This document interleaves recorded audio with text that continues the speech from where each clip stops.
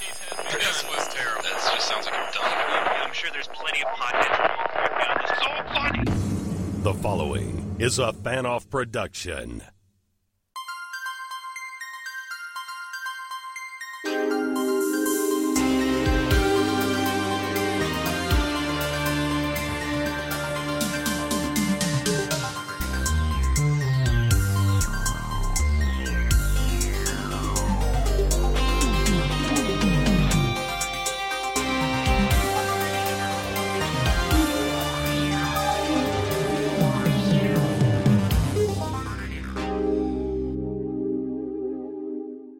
Welcome everyone to Erie International episode 663. I'm Andy from Germany. I'm Dave from the UK. David from the US is not with us today. Today we will talk about Prom Night, the movie from 1980, because we thought last week we talked about a 1980 Jamie Lee Curtis slasher. Why not do another 1980 Jamie Lee Curtis slasher? So Prom Night it is today. Dave, how are you feeling? I'm good. I'm looking forward to talking about more 1980s vintage Jamie Lee Curtis. Do you think we can find more? Do you know what? I feel like as busy as she was in the 80s, she probably hasn't made more than 2 slasher movies in the same year. But you never know. Maybe the same decade. We'll have to look into that for sure. I'm sure there's more between after Halloween and yeah. But yeah, so yeah, doing all right. Been watching a little bit of football recently, and that's not gone particularly to plan. But we're still top of the league, so I'm happy there. And other than that, it's just just plodding along as you do. I don't know if you've read Micah's email, because we did get an email this week. I did not guilt Micah into sending us an email, but I texted with him this week, and he said, hasn't written in a while, but he tries to do it this week, and he did send an email. And there's football talk in that email. Hooray! But I think we have to correct him on something. Oh dear! Yeah. Oh, I don't like the sound of that. Okay.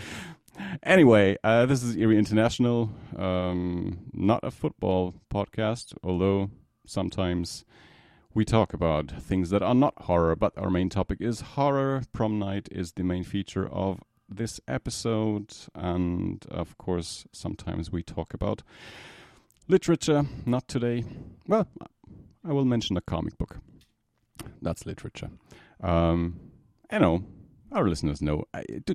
We know that at least 2 people still listen, because Bela let us know that with our last release, the Terror Train episode, there was a bit of a editing problem. It went weird in the second half. I think I deleted something I shouldn't have deleted and forgot to check what it would affect. And very thankful for Bela to let us know, because otherwise that mistake would still be live today, and that would be embarrassing.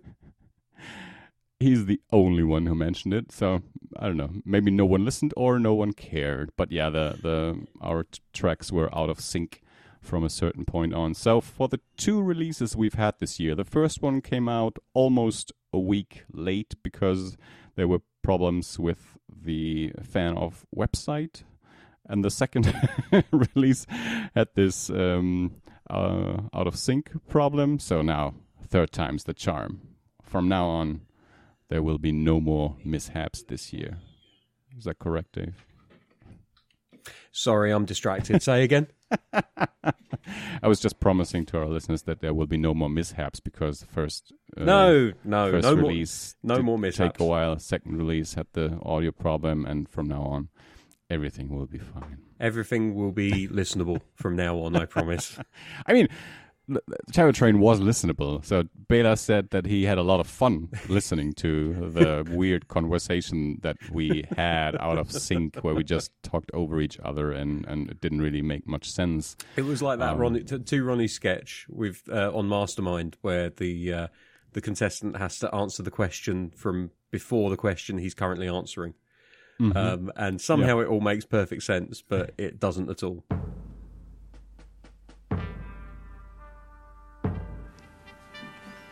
And so to our first contender. Good evening. Your name, please. Good evening.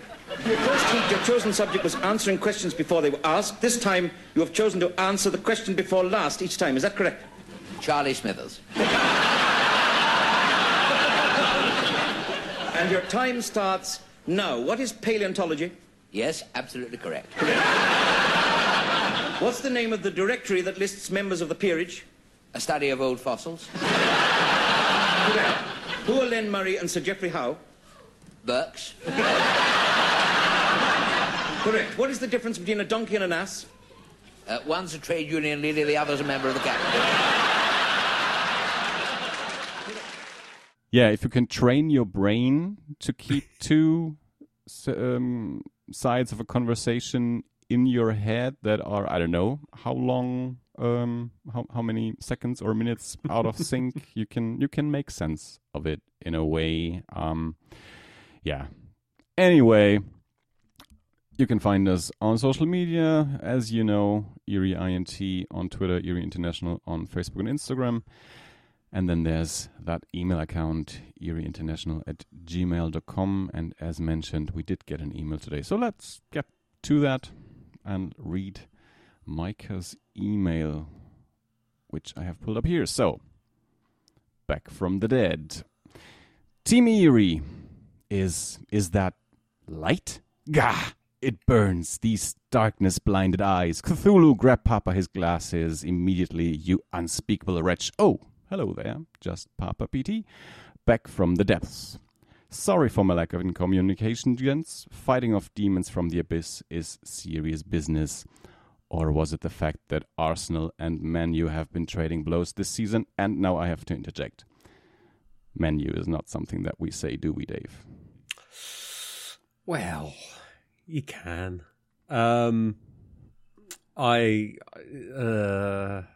you can call them Man U. You can call them United. You can call them Manchester United. You can call them whatever you like. At the end of the day, they're not my team. I don't care. Okay, as far as I learned is that usually they're called Man United because Man U is quite an insult because it stems from a song that made fun of an incident where a plane went down and several Manchester United players died in that incident, and the phrase "Man U" is specifically taken from that song and is seen as a very much a bad insult. I wasn't aware that it was seen as being an insult, which probably shows how much knowledge I have of Manchester United. Of course, you're talking about the Munich air disaster of 1958, I think, where several members of the first team were killed in an air crash, and miraculously Matt Busby was able to take the remnants of that squad and build a competitive team from them. There's been a few teams that have suffered at the hands of air crashes over the years, but I think Manchester United's one was probably the most famous of them. I wasn't aware that Man U is seen as derogatory as a result of that, I have to say. So maybe that is something that I am probably. I'm certainly not qualified to talk on, but certainly if ever I call them Man U, it's not because I'm referencing the Munich air disaster. I'm just calling them Man U because it's easier than calling them Manchester United. It's less syllables. Even calling them Man United is more syllables than calling them the other thing. But you know, I think, look, as long as you haven't got hate in your heart, I think you can get away with calling them pretty much anything you like as long as it's clean. But anyone that is referring to them as that with thoughts of the air crash in their hearts is a nasty person and shouldn't be allowed. But I'm sure that isn't the case with the email. I think this is definitely not very much the case in the same boat that I am, which is that we're just not aware that is a connotation of using the phrase Man U. So it's just possible that Manchester fans might take it that way. To be honest with you, I think a lot of Manchester fans live in London now anyway, and probably aren't aware of it as much as I'm not aware of it. So I don't know. Maybe I'm just trying to make myself feel better by assuming that all fans are less well informed than others are. But I don't know. There we go. We're just trying to educate our listeners. Well, I've been educated today, which is very good. I will refrain from calling them that if at all possible from here on out. But it's you live and learn, don't you? And you move on. All right, let's get back to the email, which I have back again. So, or is it the fact that I've been sick as a dog? Or is it the fact that I've been lazy as shit? Who's to say? All I know, it's nice to get back in touch with you all. Andy and I were also discussing one of our favorite horror writers, Laird Barron, and his terrible medical issues. This is just a PSA that there is a GoFundMe page on John Langan's Twitter to help with costs, if any feel the urge to. So, just to give an update on that situation, Laird Barron has been moved to another hospital. He's in rehab. He's getting better. He's feeling better. He's had an operation. Now he's in full-time rehab, closer to his home, so his girlfriend can visit him more easily. And he's on the mend, but it will take quite a long time and, of course, resources. But yeah, it seems it's only been a matter of hours that he may have passed before he went to the ER, and his death has been averted. But if you go to his GoFundMe page, you may find a current picture of Laird Barron, and you may not be able to recognize the man because he does not look too healthy in that picture. But yeah, as we said, he's getting better, which of course we all are very happy about. Back to Micah's email. As usual, I've been keeping up on the podcast and still think a ton of it. Hope you guys are well. I figured I'd update you all on some horror-tinged highlights over the past few months. Finished up the Dark Tower series by, it says, Cy King, S-A-I. I'm sure he meant Stephen King. I don't know if Cy means anything that I'm not aware of. It does. Something that okay. It's something that readers of the Dark Tower will be very familiar with. It's basically otherworld speak for Mister or hair or whatever you would use as an honorific. I read the first two books very long ago and in German, so I don't remember if it may have been translated thusly. Yeah, maybe. Okay, this series was at times amazing and at times cuckoo for Cocoa Puffs. It won't be my favorite dark fantasy series of all time. I did enjoy the controversial ending of the series, redeeming many of the plain silly moments that were sprinkled within the series.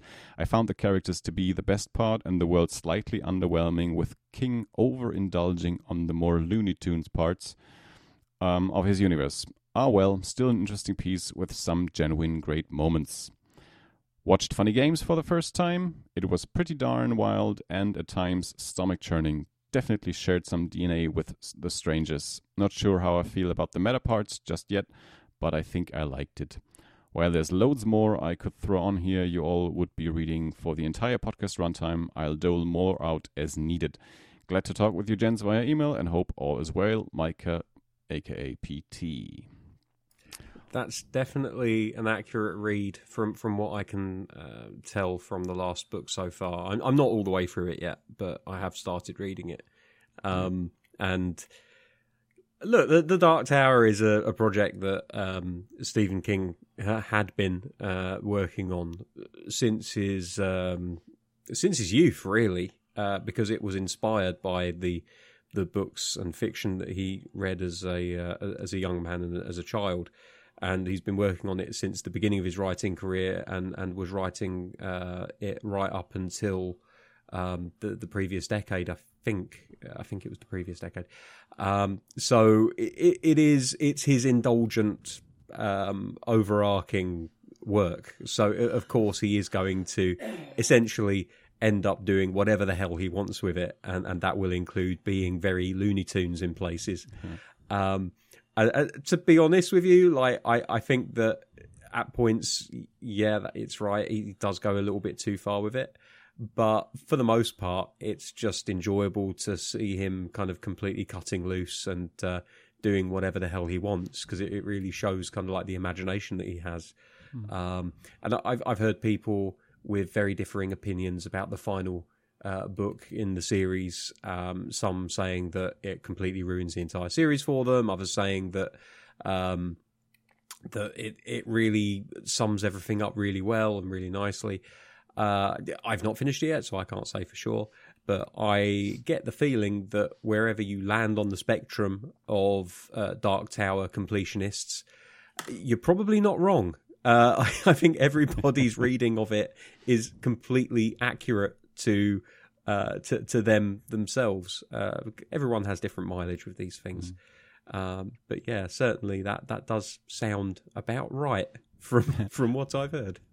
Listeners have heard us talk about the King cast, and of course, those guys are fans of the series, of the Dark Tower series, and they had several episodes talking about just individual books from the series, or even the whole series with varying guests. And as I said, I read the first two books, must have been at least more than 10 years ago, probably.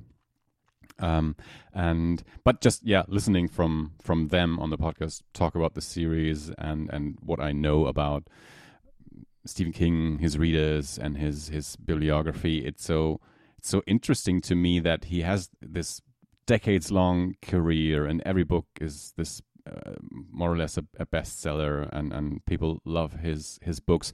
But then there's the Dark Tower series, which seems to be this very separate thing in his bibliography, that there probably most of his readers that have read more or less every book of his haven't read the Dark Tower series. And then there's this very avid fan base for this series, and within that fan base they probably in a friendly manner discuss all the aspects, and they don't necessarily, it's just as you described and as Micah described, they don't necessarily like every aspect of the series, but they love the series as a whole and like discussing its heights and its flaws and that ending and the whole history, how King wrote this series, again, I guess over a series of decades, starting as a very young man and then finishing in it, or, well, has he really finished it? Well, there's always the chance that there will be more stories. I know there's like a few short stories that he released after finishing the quote-unquote finishing the series, and so I don't know. I just think it's an interesting, very interesting fact that he has this separate series of books that speak to like a very specific audience and not necessarily the average Stephen King fan. Anyway, it's like if you read into it really closely, and I'm just talking about just his other books here, there are little flourishes in his other books that maybe suggest that there are links between other books, but then when you read the Dark Tower series, it's like, oh no, these are all completely connected, and I can't make it any more obvious than I can in these books that, like, if it's not all within the same continuity, then at the very least the world of the Dark Tower is kind of like the bridging world between all of these. And I guess it just comes down to how much you want to link all of the continuities together, and how much of a completionist you want to be. You can not read any of the Dark Tower and completely enjoy the other books. You can read the Dark Tower and then go and read Salem's Lot and just be like, oh wow, like this brings a whole new depth to that book. And there are other characters in other books that feature, some of them more prominently than others, but there's certainly one or two that feature very prominently in the later books and make me want to go and read the books that they came from in order to get a feeling for how it all kind of links together.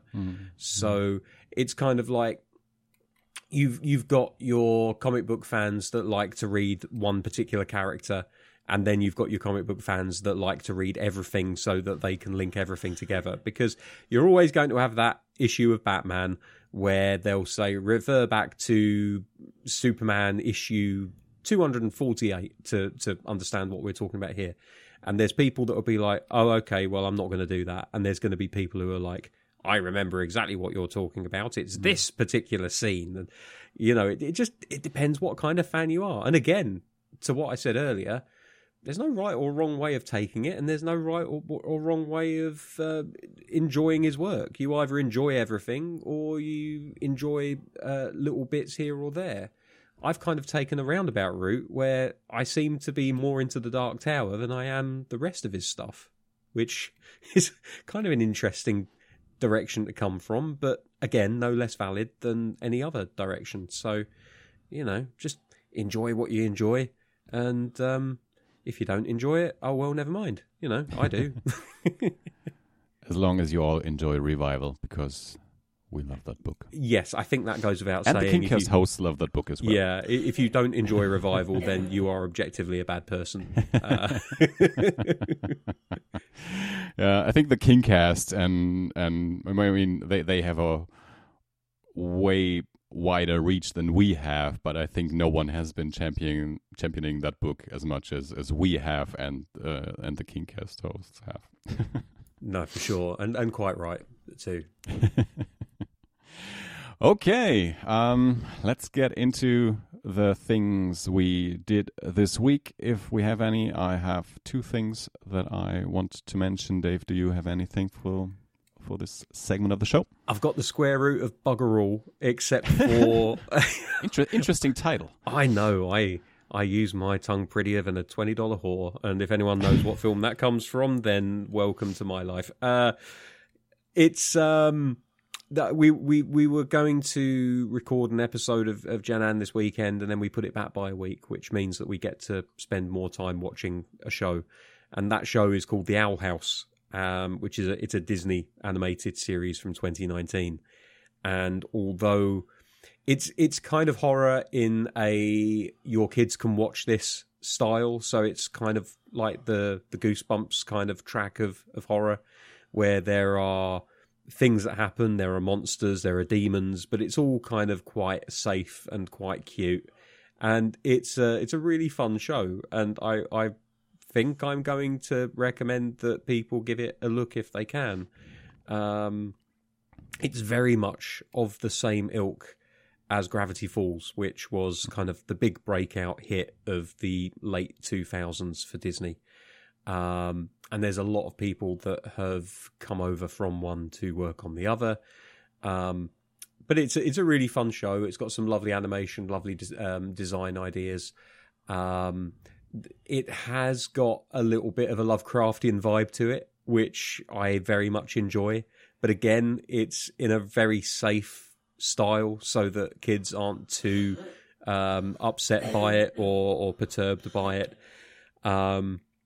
Yeah, it's a fun show. I think I would be very happy to recommend people check it out. So the Owl House is the one thing that I will be talking about today. Other than that, it truly is the square root of bugger all for me. So I've heard good things about that show. And what little I've seen, and I did not see an episode, just images or trailers or whatever. It looked like, it looked very interesting to me. It looked like my kind of animated show. I like Gravity Falls. Haven't seen every episode of Gravity Falls, but the ones that I did see, I liked a lot. And yeah, it just, I don't have a Disney Plus subscription, so I never saw an episode of, what's it called? The Owl House. The Owl House. Yeah, and it is one of those shows which, if you have a Disney Plus subscription, then obviously it makes it a lot easier to watch it. Yeah. It's not something that I would say, get a subscription because you have to watch this. It's more of a case of, if you already have a subscription, then this is definitely something that you should spend some time on. Yeah, it's just, Gravity Falls, for example, is a show that I watched on TV. So just whenever I happened to come across an episode, I watched an episode or two, and the Owl House I just never found on TV. And yeah, so isn't that also, remind me, didn't that show get prematurely ended? It might have done. I say might have. I've not looked into it yet, but I have looked at the, when you're going through Wikipedia to find the listings for the episodes. It's got 19 episodes in the first season, 21 episodes in the second season, and the third season has a grand total of 3 episodes. Kind of feels like they were just given enough time to wrap everything up. Yeah, because I think I remember reading something about the show being discontinued prematurely. Yeah, it wouldn't surprise fans, me. Of course, were upset. Well, as often happens. Final Space. Don't remind me. Yeah. Oh, well, let's not talk about Final Space anymore. Someday we will talk about it again. One of these days. Okay, I have 2 things that I want to mention. As I said, one is a comic book. I started reading the very first collection of Hellblazer comics called Original Sins. John Constantine, Hellblazer, the comic book series that started in the 80s. We have an episode on the movie, of course, and I never read the very first comics. I think the most popular ones are the Garth Ennis books. The first run of Garth Ennis books is collected in the trade paperback called Dangerous Habits, which is very much the basis for the Keanu Reeves movie. And I've read that one several times and mostly read later Hellblazer comics that were written by Warren Ellis and Brian Azzarello and other people. But as I said, I've had the collection of the first run for a while, never read them, and now for the comic book podcast that I'm a part of, we will review the Dangerous Habits collection. And I thought, before I reread Dangerous Habits another time, let's take this opportunity and finally read Original Sins first and then reread Dangerous Habits. And I'm not through with the collection yet, so the character originated in the Swamp Thing series while Alan Moore was writing Swamp Thing, and then John Constantine became popular and DC gave him his own series, and Jamie Delano, I'm never sure which way that last name is properly pronounced. So Jamie Delano was the writer on the original Hellblazer series, and Original Sins collects the first 9 issues, and I've read 3 or 4 now, and they're fantastic. I was pulled in immediately. It's a fantastic writing style, fantastic prose. There's a lot of relatively no, I'm starting again. Compared to other comics, there are a lot of words on a page because it's a first person narration, so you have Constantine narrating his thoughts and his emotions, and then of course you have dialogue. But the Jamie Delano's writing style is very captivating, and it's very almost poetic in a way, so it draws you in like a good horror short story does, just from the writing. And then of course there's also the images. John Ridgway was the artist on those comics, and it's if you've seen DC horror comics from the 80s, very much the first Sandman comics and Swamp Thing of the time, and Hellblazer, it has a certain style that is kind of antiquated for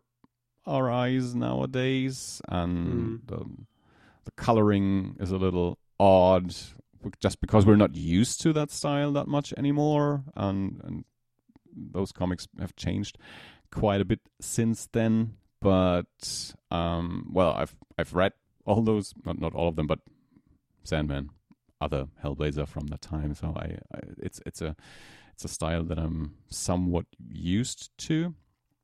But yeah, I was really surprised how much the writing drew me in, and how much the horror in these stories came through.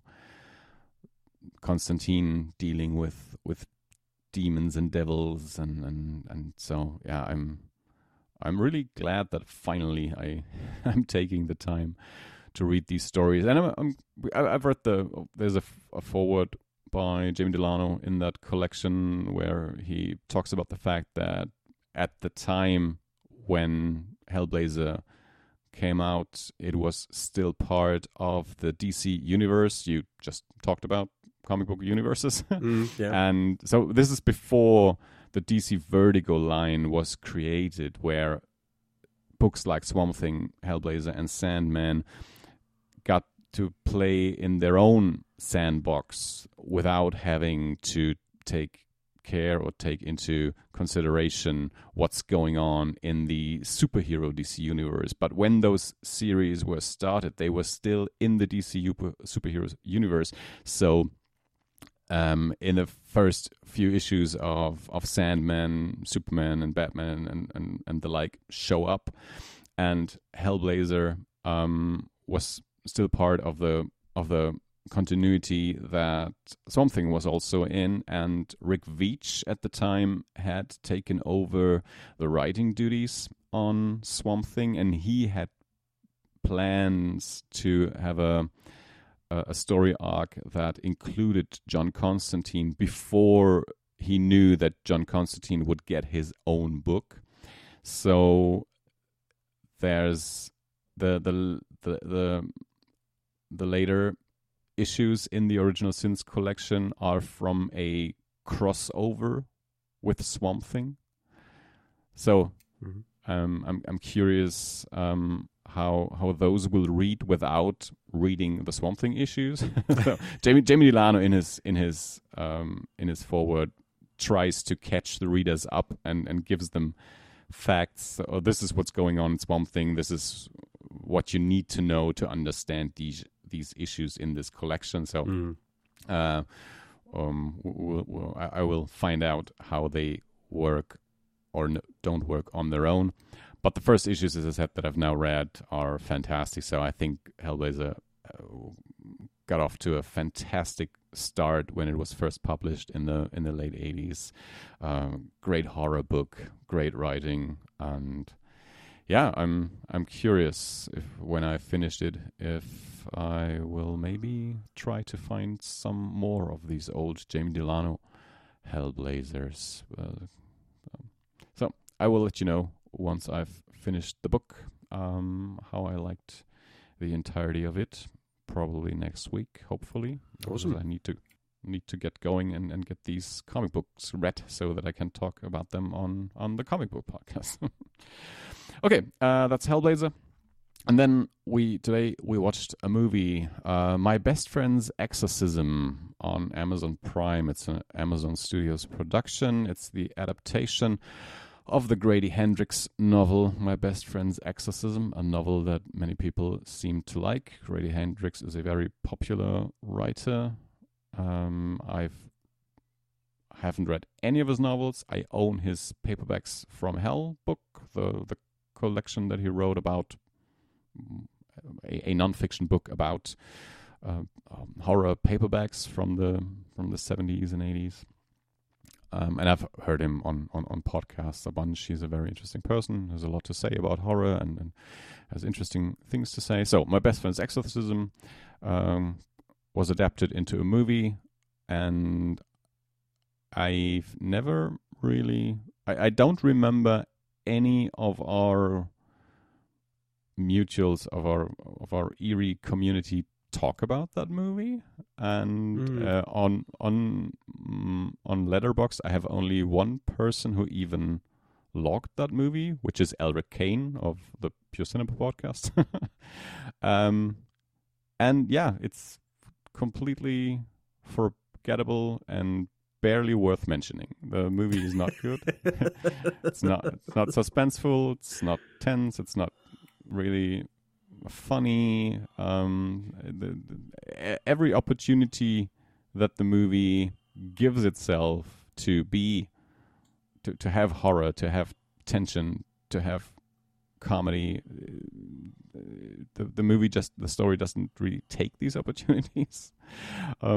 So I've heard people say good things about the book. The movie, not a recommendation. It feels longer than it is. It's what was it, 97 minutes or so? Definitely felt longer, and yeah, it's there must be a reason why I've never heard anyone talk about the movie. An adaptation of a popular novel that is freely available for many, many people, because many people subscribe to Amazon Prime.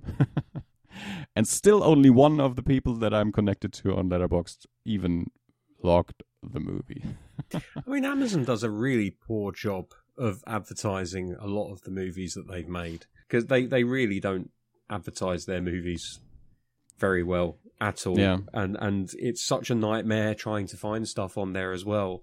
People always complain about finding new stuff on Netflix, but compared to Netflix, Amazon is an absolute nightmare. Just cannot seem to find anything. Like, I knew the other day that Lupin the Third, there was a new movie that had come out the other day called Lupin the Third versus Cat's Eyes, which is basically a crossover between Lupin and a manga and TV series about three sisters who are master thieves. And you would have thought that that would have been like right up the top of Amazon Prime Video. No, I had to search for it. And even when I typed in Lupin the Third and I clicked on the search term for that, it just came back with, it was like the second or third option down, despite it being a brand new movie that had literally launched that day.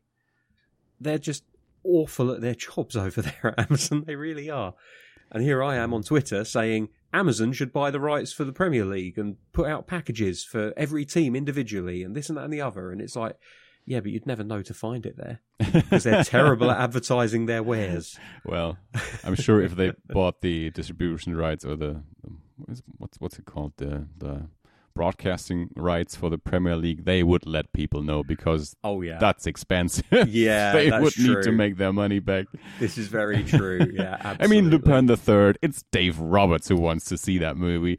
We can hide it. The Premier League, we need a few more people than that one guy in Essex watching a Japanese anime. Yeah, you're absolutely right, and thank you for keeping my ego in check there. I should have thought about the fact that that I do not represent the overall, but it's still kind of, you know, it's an irritant. But there you go. That's Amazon for you.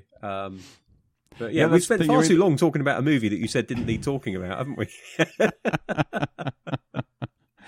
All right, let's move on. Okay. Let's move to our main topic. Prom Night is a 1980 slasher film directed by Paul Lynch and written by William Gray. Jamie Lee Curtis and Leslie Nielsen star. The film's plot follows a group of high school seniors who are targeted at their prom by a masked killer seeking vengeance for the accidental death of a young girl 6 years earlier. The film features supporting performances from Casey Stevens, Eddie Benton, Mary Beth Rubens, and Michael Tuff.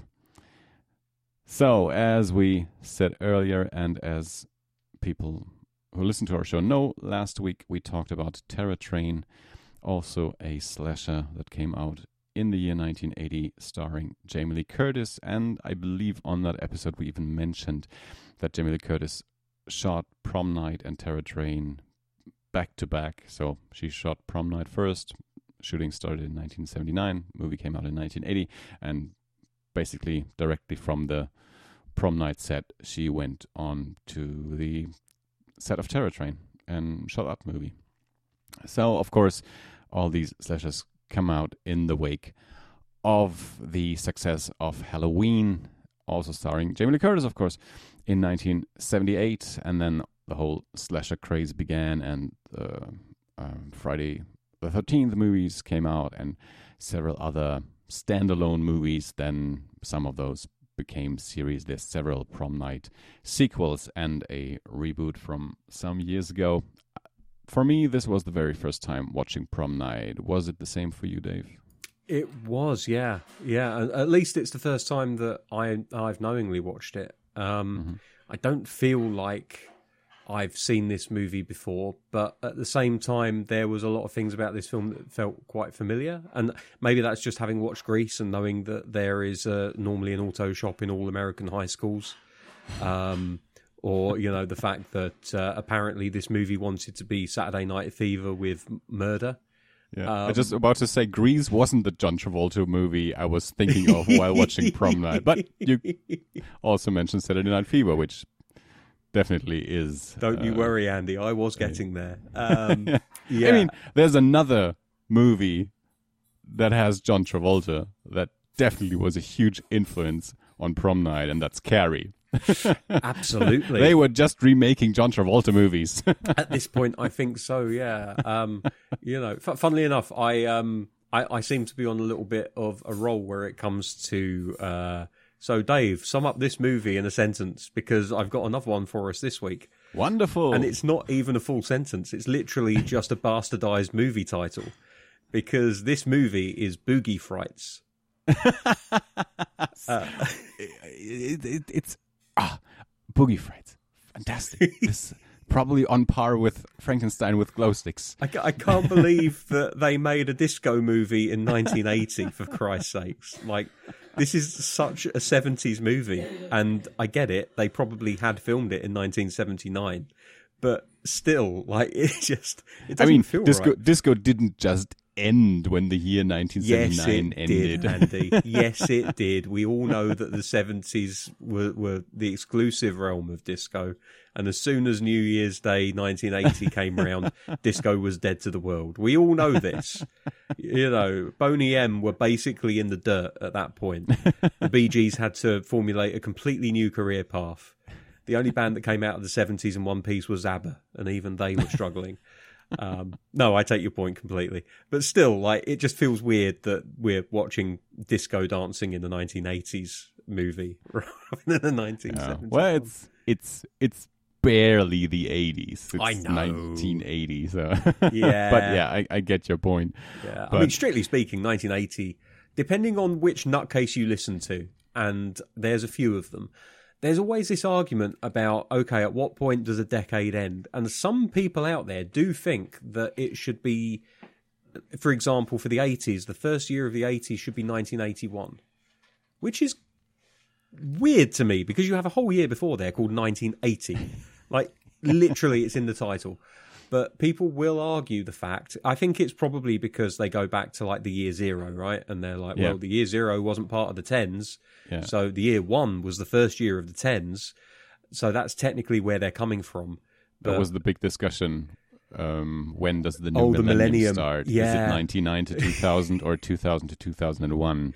Because is there a year zero? And there's not. No, I suppose. No, there's a year dot, but there's not a year zero, apparently. Yeah, this is the problem, Andy. You and me, like, we're probably feeling quite old now because we still think that that's a relatively recent discussion when it actually took place 23 plus years ago.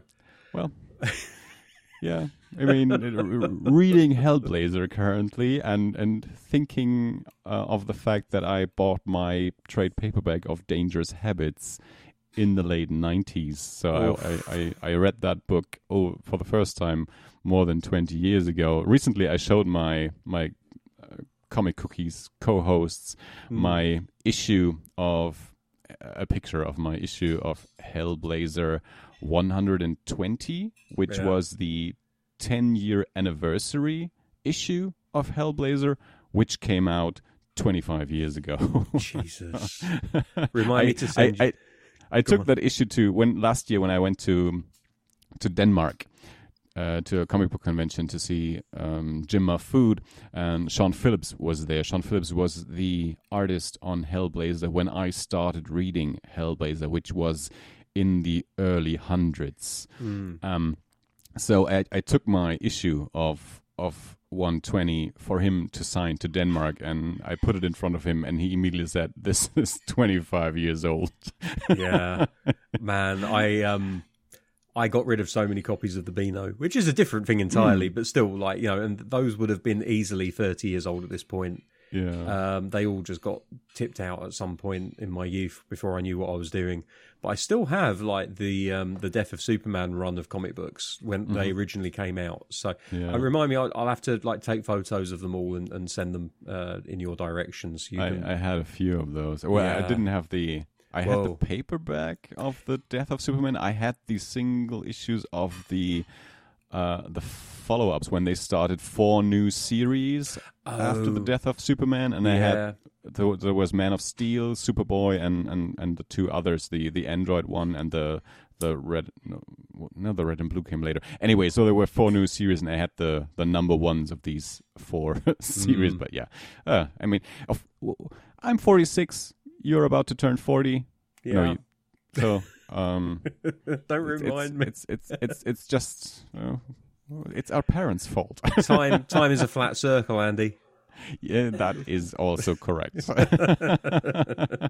Anyway, back to prom night and disco dancing. I was very impressed that they really like built this disco floor into their gymnasium for their prom. That must have been a really successful business model for about a decade. And you know, mobile travel, you know, have disco floor, will travel, kind of party setup. Yeah, it's impressive. It was impressive. I saw it like when Jamie Lee Curtis gets on that dance floor during the daytime and like pulls a couple of moves off. I was just like, first of all, that floor looks very, very slippery. Like, I don't think that would pass health and safety standards today. But second of all, can I just say I'm insanely jealous that even if it wasn't technically your actual high school prom, you still got to dance on a disco floor, because I never got that pleasure.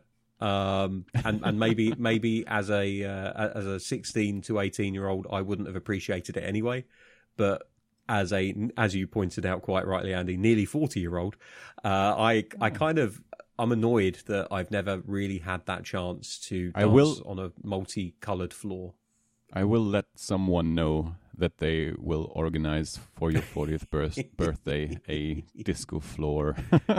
maybe just like, I don't know, a mat, a 1 by 1 meter mat that you on your own can stand on. And if you could get in contact with either or Laura Kampf or Adam Savage, I would be very happy, because they're both wonderful, wonderful makers.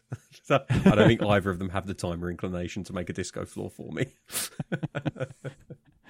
Well, who knows? Who knows?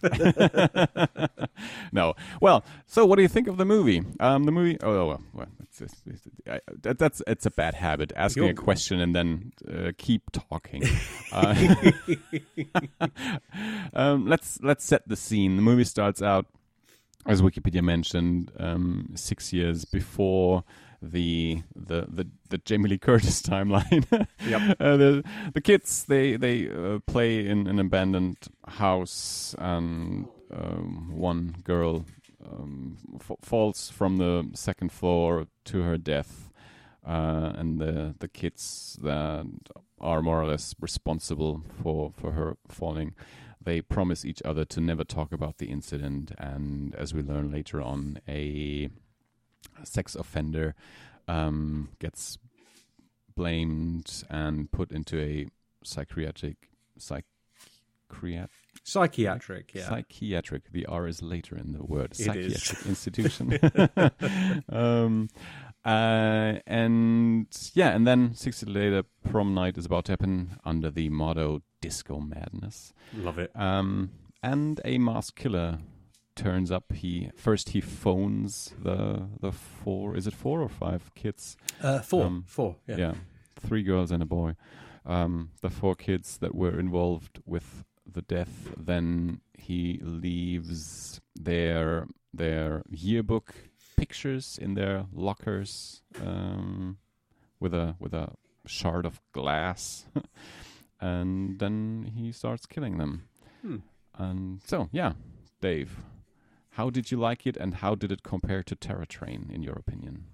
I like this movie, and it compares favourably to Terror Train in that it's everything that I wanted from Terror Train and didn't quite manage to get. And maybe that's being a little bit hyperbolic, but genuinely, like, there is a lot about this movie that I really, really like. Something that I didn't expect to like was the fact that you go almost an hour to an hour and a half without any murders being good God, my words aren't working today. Any murders occurring in the film. Like, you get the death of the kid in the first scenes of the movie, which you can argue whether that's murder or manslaughter or any of the above. But then, like, you don't get a single murder on screen. I have to be careful about the use of the words, because there is a dead body that we see at some point. But you don't get a single murder on screen until literally that last half-hour stretch. And unusually for me, I really, really like that. I thought that the way that they built the film up to that point was really, really good. It was obvious that everything was going to happen on prom night itself, right? So it would be silly to expect there to be any murders or any real tension building up to it. But I just like the fact that they set the pace of the movie early on. They set your expectations for what you're going to see and when you're going to see it. And then the movie leading up to that point was just very well put together and paced, so that I never felt bored or anything like that. I always felt like we were learning more about the characters that were eventually going to be in peril. Gave me a reason to like some of them and to fear for some of them. It gave me reason to not like some of them and to really hope that they did end up getting got, to quote Booker T. It's just a really, really fun movie, and I wasn't expecting a movie that has no killings until so late in the day to be as entertaining and fulfilling as it ended up being. I really do think that this is a very, very good movie, and of the two that Jamie Lee Curtis did that year, I would kind of hope that just purely from a dispassionate, like, watching the film point of view, that she would agree that this is the better of the two movies. She may have had more fun filming Terror Train, I don't know. But I definitely feel like this is the better of the two films that she starred in 1980. I mean, there's an entire disco scene. I know we've already talked about the disco quite substantively during the opening drawl of this movie, but it's an entire 10-minute scene where she's dancing in a choreographed routine with her boyfriend / prom partner. And it's just, it's brilliant. It really is brilliant. I liked it a lot. It did have, as you mentioned, that kind of Carrie feeling about it. I love the fact that the bad boy has got a unibrow. I don't know if that's a makeup effect or if they just happened to find an actor who had a unibrow. Yeah. But the guy looks so weird. He definitely looks like he has prosthetics on his face, and I don't think he does. Which is, a pity for him. Although it got him the part in this movie, so that's fine. Yeah, I think it's really good. What about yourself, Andy? Like, am I preaching to the choir here, or have you got an alternative take for us? Well, yeah, I did enjoy Terror Train more than Prom Night, but Prom Night definitely could be part of the Death Party series. It's a slasher movie where all the murders happen at a party. So Terror Train is basically Prom Night on a train. No, yeah, well, I everything that you mentioned I did not enjoy as much. There is Bianca did watch.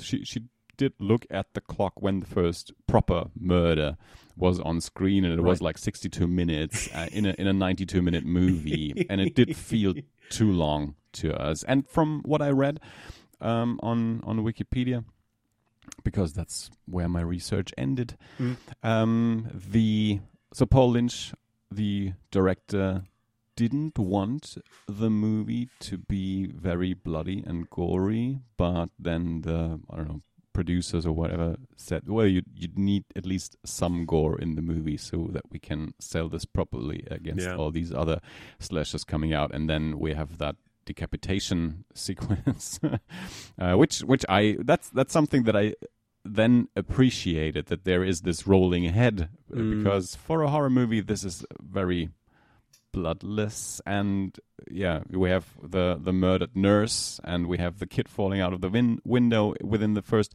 60 minutes, but the proper killer showing up and killing people only happens within the last hour, and then it's pretty rapidly and not bad, but with Terror Train, all the things that I mentioned about Terror Train, enjoying the cinematography and the lighting and things like that, and the Prom Night didn't quite give me these aspects to enjoy, and then the story itself, for my taste, dragged quite a bit, so I wasn't as involved in what was happening on screen. I had a hard time differentiating all the characters. I couldn't keep up with the names. Who's the boys all look the same except for Lou, the bad guy, but Nick and Alex, interchangeable. Those guys I more or less was able to differentiate, but they looked very much alike. The girls looked quite a bit alike, and there was a Wendy, there was a Kelly. I tended to differentiate the girls from their haircuts. That was how I could tell the difference between them. But I'd be lying if I told you I knew who their names were. Because and then you also and they do intercut the young girls child from actors, the beginning with their older counterparts, so that you as an audience member know, okay, that kid from the beginning is now that young woman from the prom. But still, I at some point I didn't really try to keep up with it anymore. And then there's enough sequences that I enjoyed. I enjoyed the whole scene with Slick and whoever the girl was when they have sex in the van and smoke a joint and get killed in the van, and that more or less action sequence when the stunt guy hangs out of the moving van, and so I appreciated that. But as a whole, it didn't quite entertain me as much. And as I said, Terror Train was not a perfect movie either, but I was entertained by it on a higher level than I was with Prom Night. Watching Prom Night now, it was a bit of a weird thing in the sense that it's one of those earlier slashers, so it does not really play with the tropes yet. It follows the tropes, but watching it now, we weren't quite sure because within the first few minutes, Bianca said, the boy is the killer. The brother will grow up to be the killer. And at some point we weren't entirely sure. Later on, we said, I still haven't quite ruled out Jamie Lee Curtis as the killer. But on the other hand, I'm not sure if in 1980 the slasher genre has evolved that much yet to play with the tropes and to present the protagonist, the lady protagonist, as the killer. And I don't think Prom Night was quite there, because of course at the end Alex turns out to be the killer. Well, I think that they, to that point, they do, I think, do a decent job of putting some red herrings in play. So I never believed for a second that the unibrowed thug, the boyfriend of Wendy, I never for a second thought that he was the killer. But they did try to make it seem as though he and his friends were maybe taking things further than, I think her name was Wendy, was willing for them to actually take it. But also there was a scene, and maybe it was too subtle, but there's a scene where they say, "Oh, I've not seen your dad around in a while," And also, like, Jamie Lee Curtis's mother as well was also missing for most of the prom. And it did have me thinking for a second, like, is it maybe the mum? Because she seemed out of sorts during that last half of the movie. The father, played by Leslie Nielsen, in one of his last serious roles before Airplane really propelled him into just being a pure comic actor. I wouldn't have had much trouble believing that he might have been the killer. But really, when you get down to it, like, who could have possibly known that they were responsible other than the brother? Because he saw Nick up on the top of the building, so he knew that he was there. It just made sense that it would have been either Jamie Lee Curtis or her brother that was the killer. But I do like the fact that they tried, at least half-heartedly, to throw a couple of red herrings in there that kept me somewhat guessing until the reveal. But when the reveal happened, I'm very much with you and Bianca. I was just like, well, yeah, of course it was him. Who the fuck else could it be? I never for a second bought it was the guy that had escaped from a mental asylum. I agree with the family that they were also options that we discussed if maybe the father or the mother are the murderer. But yeah, Sykes, the groundskeeper, the janitor, the drunk, the movie wanted us to see him as an option. Not for a second. and of course, yeah, right. And of course, yeah, the escapee, which is very much just the Halloween plot. The guy that escapes from the psychiatric ward, kills the nurse, and is now on the loose, and the police is trying to catch him. That whole subplot, but almost entirely, happens in conversations and Never over the played phone. into it. Yeah. So that was so almost unnecessary. You couldn't really believe in that guy being the killer because you never see the guy. You see when they find the nurse, and other than that, it's just conversations between police officers. Well, I think maybe the intention of that was more as a plot device to make sure that the police didn't really seriously investigate other suspects. Like, they were so fixated on this escapee as being the potential murderer that they never thought for a second maybe we should question everyone else. I'm not sure that... I mean, maybe I'm giving the filmmakers too much credit here, but I don't think that they ever seriously thought that they were fooling the audience into believing that was your main suspect. But it does serve nicely as a device for keeping the police from looking into things too much elsewhere. And also, it's just like...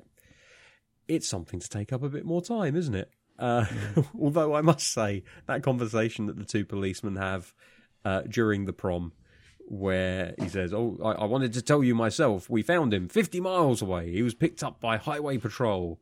And the other policeman's just like, "Oh, right, okay, well, I can enjoy the prom now." Sorry? Why? I know your son is going here, but, like, that's... You're not supposed to be here enjoying the prom, right? Like, this is... You're here for security, I assume. It's just kind of a bit silly, really. Yeah, it's an interesting thought that the escapee is just a distraction for the police, basically. Again, something that I have a hard time really. I'm not quite sure how to view the movie with eyes from 1980. Because of course, as I said, all the tropes and stuff that we now know, and we've seen the movies that came after, we've seen the evolution of slashers, we've seen the meta approach and everything, and I'm not entirely sure how an audience in 1980 would have viewed the escapee subplot if they would have viewed it as a proper, okay, this is Michael Myers all over again. That is definitely an option. That the escapee is the killer, or if it is viewed as a plot device to distract the police more than really offering a suspect. I think if they were serious about wanting the audience to believe that the escaped convict was the killer, then they needed to either leave the cause of death of the original girl to be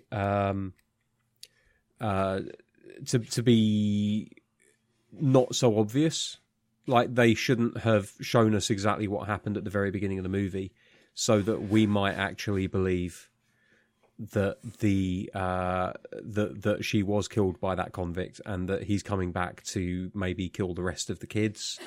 But I think the we're not the God damn it. I think the supposed intention by the killer is to take revenge for having been put away for a murder he didn't convict. Does it make sense? Yeah, no, it does make sense. Commit, not convict. Yeah. A murder he didn't commit. That's the word.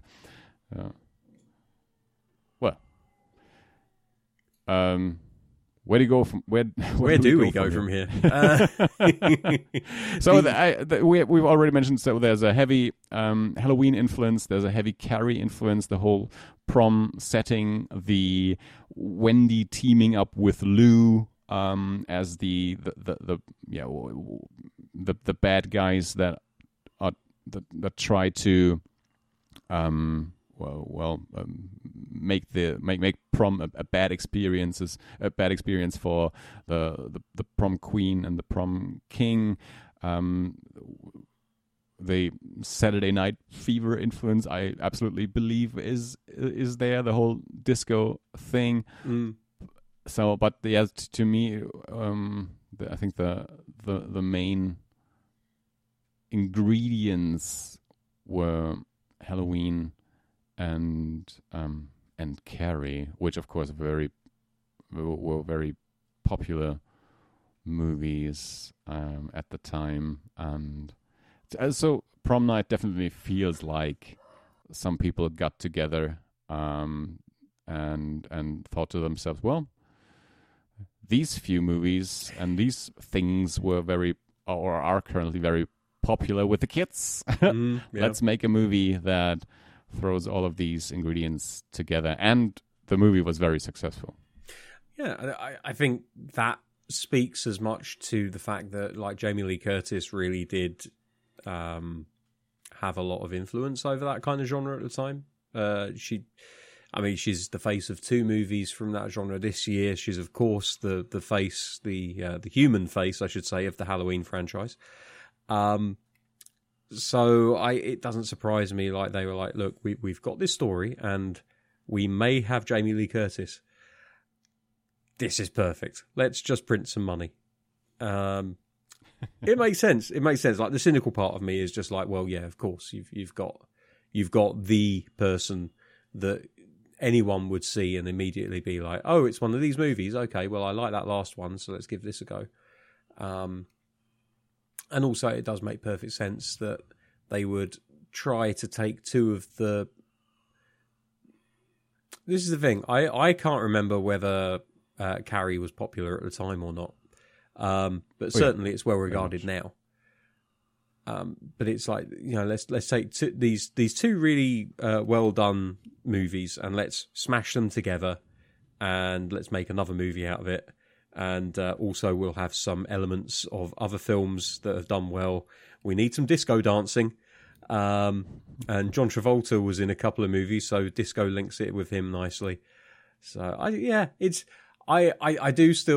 stand by what I said at the beginning. I think for me personally, this is the more enjoyable film out of the two between this and Terror Train.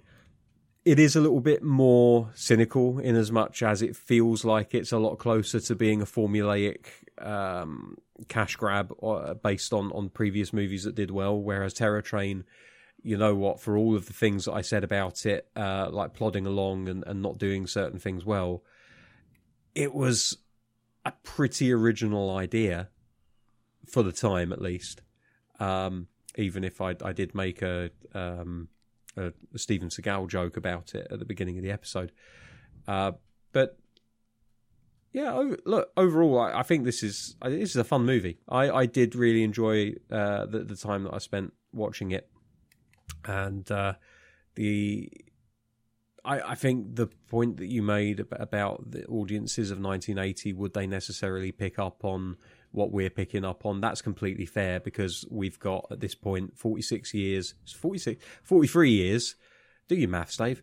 43 years of other films that have come out that have been either derivative of or informed by these kind of films, and play around with the genre and with expectations an awful lot more. And in a way, I think what I like about this movie is the fact that it's so simple and straightforward. And although it tries to play with people's expectations a little bit and throws a few red herrings in there, ultimately it's a very straightforward film. And if you're kind of paying attention from the beginning of it, you're going to, at least in your gut, know what's coming. I have to say, the way that they shoot that final scene when the brother comes out of the hall, and there's all of the other prom goers outside panicking, and it's all shot in slow motion. There's this music kind of sweeping over the top of it, and you're getting flashbacks to what happened at the beginning of the movie with his young sister. And the police are pulling their guns out, and I'm thinking to myself, look, I know he's killed a lot of people, but he hasn't got a weapon in his hand right now, and you're all drawing your guns like you're about to shoot him dead, and I'm not sure why. That I thought was shot really interestingly. Especially there's that one shot where the camera takes on his point of view, and it kind of points to the sky as he supposedly falls down to the ground. For 1980, I think, I can't speak with any authority on it, but I think that's a reasonably innovative use of the camera, actually. And certainly it's an interesting one even to watch now, having the camera take the point of view of the killer. Obviously, if we're going to talk about the cameras taking the point of view of the killer, you have to talk about Halloween, because that's literally one of the opening shots of the movie. But even so, I thought that there were some points during this film where it was shot really interestingly and used the camera in some interesting ways. Maybe not completely original ways, but certainly interesting ways. Sorry, I need to stop interrupting you. No, you don't. No, you don't. Carry on. No, I also thought that at times the movie did look interesting in the beginning. I don't know. I can't really describe the sequence, but there was a sequence in the beginning where I said to Bianca, "This is an episode of Columbo." It looks like an episode of Columbo, and which I absolutely enjoyed. I enjoyed the 1980s look of the film. I enjoyed the richness of the image, the grain, and we've talked about that in the past. That I most of the time think that old movies look better than new movies, or I enjoy the look. That's not true. I enjoy the look of old movies because that's what I grew up with. They do that split focus. I think Sorry, I should stop interrupting you now. No, talk about split focus. Well, yeah, because there's that one really cool shot, which is split focus between Jamie Lee Curtis in the foreground, and then in the background, just like I think it's like an empty doorway or something. It's not even another character that's in the shot, but the choice that they made there, I thought was really interesting to see. Because it's just, I don't know if it's just because since Toy Story 4 did it that I've learned what split focus is, and I've become a lot more aware of it. But I really do like it whenever someone uses it, and I kind of see it and I'm like, oh, split focus. I feel smart now. But it was, again, like they use a lot of interesting shots here. Like there's like, I want to call it the Captain Kirk love interest lens, which is basically where you take a bunch of Vaseline and smear it all over the camera lens to make everything look really soft and slightly out of focus. They do that in this movie. And normally it's to show that it's a memory of something, like it's a dream sequence. And it has that really ethereal feel that works really well for that as well. Sorry, that was what I was going to say. Please continue with what you were going to say now, Andy, if you can. Yes, split focus is very much a thing that Brian De Palma did a lot. And Brian De Palma, of course, made Carrie. So it's very possible that that's also a Carrie influence into the movie.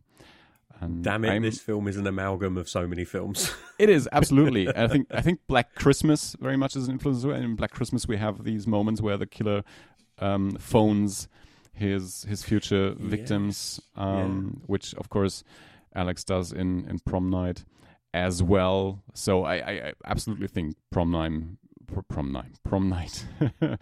mixes all these influences from slashers and proto-slashers that had come out within the previous years, and set it at at a prom, and from what I read again on Wikipedia, I don't know, someone's influence to the movie was you might want to make a slasher, make sure you set it on a holiday, because of the success of Halloween, Friday the 13th, Prom Night. Terror Train was set on New Year's, so for quite some time, almost every holiday has their own slasher. Because Black Christmas was set on Christmas, because that was also part of the mix, and people thought that was also part of the success of these movies to have them be set on a certain holiday. Hopefully they will make another. They will make 8 of these movies, so that eventually they can make a Prom 9. That would be a nice title for a movie.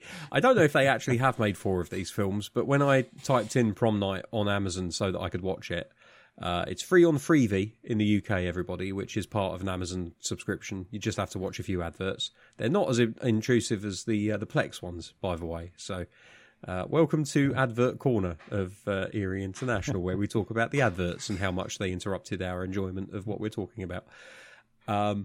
So I typed in Prom Night, and it suggested Prom Night 1, 2, 3, and 4. And I was like, there are 4 of these? So they only need to make another 4, and then they can make the best title, and that will be perfect. I'm thinking now of all of the different numbers that they could force into. Like they could have Prom Night, but replace T with a 4. They could make the 5th one could be Prom Nights. It could be like Boogie Nights, but with more disco and a 5 at the end. This is working for me. I'm liking it. Yeah. I just want an excuse to make stupid titles. 3 sequels and a reboot from 2008. I nearly clicked on that reboot as well, but come on. It's not going to be as good as the original, surely. I pulled up Jamie Lee Curtis's filmography on IMDb. She had a very busy 1980. The Fog also came out in 1980. Really? So she has Halloween in 78, The Fog, Prom Night, and Death Party 3, also known as Terror Train. They all came out in 1980. And in 81, she has Road Games. A laid-back American truck driver in South Australia starts to suspect a man driving a green van of killing young women along his route and proceeds to play a cat-and-mouse game in order to catch him red-handed. So, again, also something slashery. Is she the driver in this instance? Also, in 1980, not only is she playing a high school student, but she's playing a young mother. The range of this woman is wonderful. The driver is actually Stacy Keach in Road Games. Then she's the bad guy? Are all truckers women in this reality? I think she's a hitchhiker. Okay. Well, her character is called Hitch, so makes sense. Yeah, name your children to really kind of put forward what you want them to do in their later lives. So if we want to complete the series, we also have to do an episode on road games, I guess. I mean, I don't necessarily hate this idea, but we'll have to see where we can find it. Yeah, exactly. Because we did do an episode on the fog, didn't we? We did, I believe. Yeah. Okay. So we've already done the trilogy then. We just didn't know The it. 1980 trilogy is now complete. Yeah, there we go. Well, We the did it, fog, everybody. Not a slasher. Mission complete. There's going to be a Okay. photo of me on an airline, not an airliner. Good lord, on a what they called the things that carry planes. Oh God, I'm trying to make a George Bush joke and I can't think of other words to make it funny. Probably because it won't ever be. But anyway, I'll be on the top of one of those aircraft carriers. What's the name of that thing that carries aircraft? It's me on top of an aircraft carrier, big old poster behind me saying "Operation Successful." All I'll say to camera Mission is, accomplished. "We did it, everyone. We did it. We compromised Jamie Lee Curtis to a complete end." I think the killer in this movie is very close to a Giallo killer. We have the gloves. Yes. We have the blade in the form of the mirror shards, and then later he wields an axe. I think because there's the differentiation between a Giallo and a slasher, and a Giallo has more like dreamlike sequences and goes more into the psychology aspect of things and of the killings. And I think we have still traces of that in Prom Night. Oh, definitely. But I think also from the influences, it is a slasher. It is not a Giallo, but I think the killer still has aspects of a Giallo killer more so than other slasher killers from the time. Yeah, I would agree with you there. As you mentioned, like the whole gloves and the blade thing. Also, it's just like it feels like the motivation is more in line with a Giallo than like the mad killer of like a Halloween or Friday the 13th. There's a motivation there, and it's a deep-seated emotional one for the killer, whether it be justified in this sense or some of the other ones where it's kind of justified, but only in their own heads because they've been driven slightly crazy by some kind of problem that they've had in the past. But yeah, I hadn't even considered that until you mentioned it. But I think that's a really good point to make there. This does feel, in a way, it feels more like a Giallo than the movie that we spoke about before, Four Flies on Grey Velvet, which kind of just about qualifies because it is Italian and it's a slasher movie, but like I mentioned in previous times, it doesn't really feel like a Giallo to me. I feel like it's missing a lot of what I would consider to be calling cards of Giallo. But then I don't know what the hell I'm talking about half the time. So really, what does it matter what I think Giallo really qualifies as?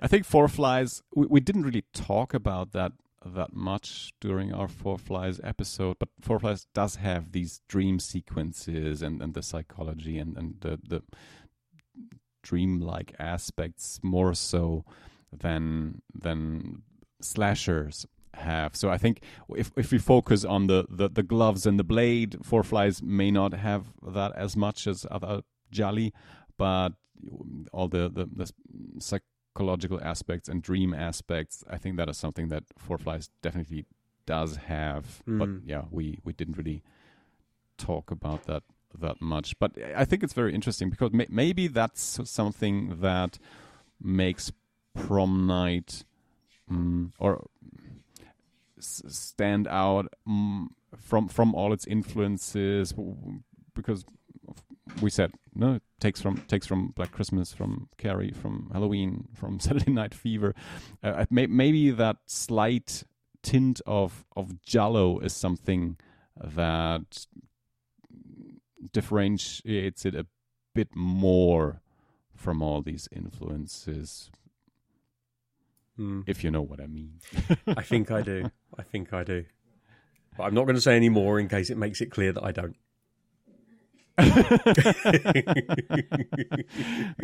What I'm trying to say is that where Prom Night very almost blatantly takes from its American predecessors, and one could argue it's just a mashup of these other movies. Yeah. The one thing that gives it a little more originality is that it doesn't only take from American or Canadian slashers, Sure. from Black Christmas on, but it takes this one element from the Italian movies that differentiates it from a Halloween and Carrie. Maybe Carrie, of course, is a different thing by the nature of it being a supernatural movie, a supernatural horror, which, of course, all these other slasher movies aren't.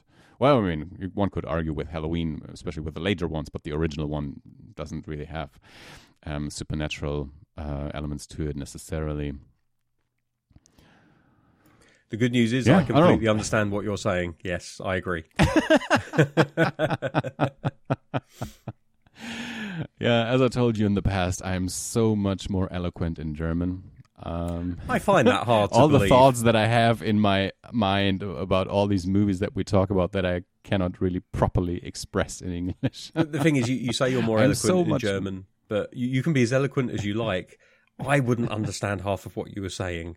And there's a lot of our listeners, I say a lot of our listeners, at least 50% of our listeners, that probably wouldn't be able to follow along as well as they can do with you speaking in English. So basically I'm saying all of this to say that your English is fantastic, frankly. And we're very... No, I'm not being a creep.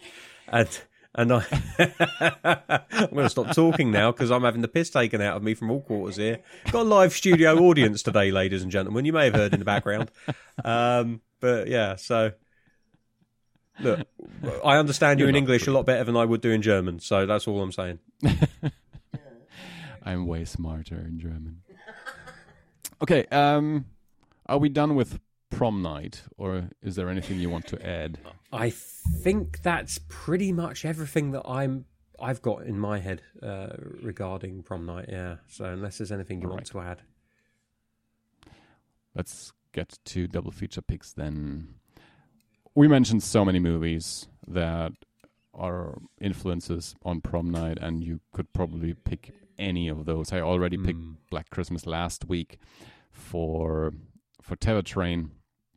So this week I picked Carrie because of the Prom Night setting, but then Carrie not being a slasher. That's what I liked about this pairing, that I don't just put two slashers together, which you obviously could do, but I liked the pairing of, this is a similar setting, a similar, or at least some similar characters, especially in the Lou and Wendy characters, with whatever the equivalents were called in Carrie, but then Carrie being this supernatural movie and Prom Night being a slasher. So Carrie and Prom Night are my pairing. What's your pick? Well, I am going to go for a movie that's got bugger all to do with horror, but definitely has already been mentioned today. So I'm going to go for Grease, and it's only because of that scene. Seriously, it is literally just Again, because... I thought you would pick Saturday Night Fever. Hey, look, I was close. But frankly, I've not watched that movie anywhere near enough to be able to, have not pick it. seen it at all. No, there we go. I've not seen very much of it outside of the dance scenes, if I'm honest. So I'm going to go with Grease because I have seen that movie. And it is also the first and last time that I was made aware of the fact that American high schools have auto shops in them. I don't know if this is just maybe 1 in 100, and I've just seen 2 movies that happen to be set in these films, in these schools. But I feel like the American school system is a little bit more geared towards vocational studies like mechanics and things like that. And I don't think that is necessarily the wrong way to go about things, to be honest with you.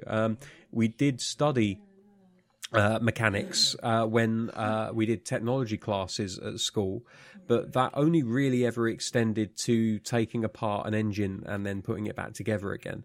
And we would always have nuts and bolts left over, which was a little bit disconcerting.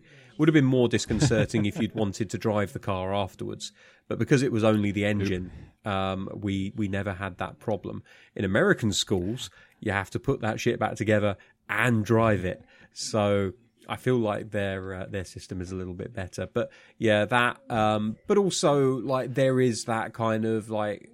And this is something which is not particular to American schools, but certainly in comparison to British schools, they've got that specific look to the high school with the lockers and the large hallways and all that kind of stuff. And the teachers that are kind of like trying to be friendly, but they're not quite integrated with what's going on in school with the pupils. Just generally, all in all, it gave me the feeling of Grease, just with slightly more killing involved. So that's why I've chosen that movie and not the infinitely. I can't remember who it is that's been talking about Grease 2 recently. I want to say it's the guys on Let's Talk About Stuff, but I'm not certain. But what I am certain about is that the original Grease is much better, far superior to the second Grease movie, which was frankly just a bit pants. I don't think I've seen all of Grease 2. I think I've only seen parts, and the best thing about Grease 2 is probably that Michelle Pfeiffer is in it. Agreed. So, from Dave, it's Grease Lightning versus Disco Madness. That's you can put that on a billboard for a double feature. Right, that's it for Prom Night. Then the party's over. Death Party 3 and Prom Night are done. And we will come back with another topic next week, which, as most often, we have not decided upon yet. We have several things in planning stages. We have a few standalone options, and we have a few double headers or series even in planning stages. So we will let you know on social media what the topic for our next episode will be. Have a look at Erie INT on Twitter and Erie International on Facebook and Instagram. And of course, keep sending us emails if you want to read them on the air, erieinternational@gmail.com. Thanks again, Micah, for checking back in after a while. We're very happy that you're doing good and that you took the time to write an email. And of course, we're very happy for everyone who's listening, even if you don't let us know. We're doing this, as Dave and I discussed earlier. We're basically doing this for ourselves anyway. Okay, that's it for today. Keep watching horror movies. Come back next week. Until then, bye-bye. Bye-bye.